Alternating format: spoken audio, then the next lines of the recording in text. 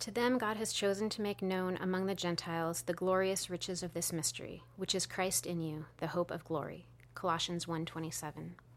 Almost 10 years ago, I found myself in a season of waiting. I was directionless and hurting. My oldest brother and his wife invited me to visit them for a few days. I hopped on a plane to hunker down in their apartment.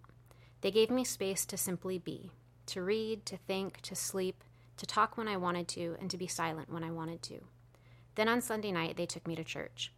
I settled into a back pew while my sister-in-law greeted people and my brother ran the soundboard. I don't remember any details about the service, but after it ended, I found my brother and asked him for a copy of the closing song because I knew I needed to hear it again.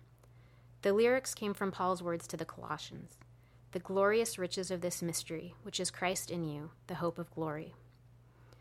Oh, to live is you. Oh, to die, I'll be with you. You're my hope, hope of glory. You've unveiled the mystery. Me and you and me. You're my hope, hope of glory. Every moment, life is you. Every moment, found in you. Holy Spirit filling me, every moment, hope of glory, hope of glory. The mystery still feels more mysterious than known, but the hope of glory draws me in with a magnetic pull. Somehow, some way, Christ is in me. The hope of glory is in me." I listened to that recording again the other day. The song ended and the pastor started speaking. In the past, I skipped that part and replayed the song. But this time I listened to his words.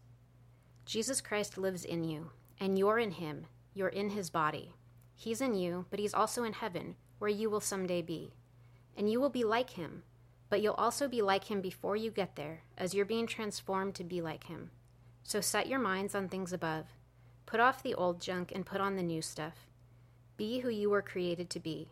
Christ in you, you in him. I'm so thankful for the truth of the mystery. Christ in me, the hope of glory. All-knowing God, you see clearly through mystery. Thank you for looking at me and seeing your Son. Thank you for not only giving us a hope that someday we will be with you in glory, but for giving us a hope that today you are with us and you are unveiling your glory right now, right here.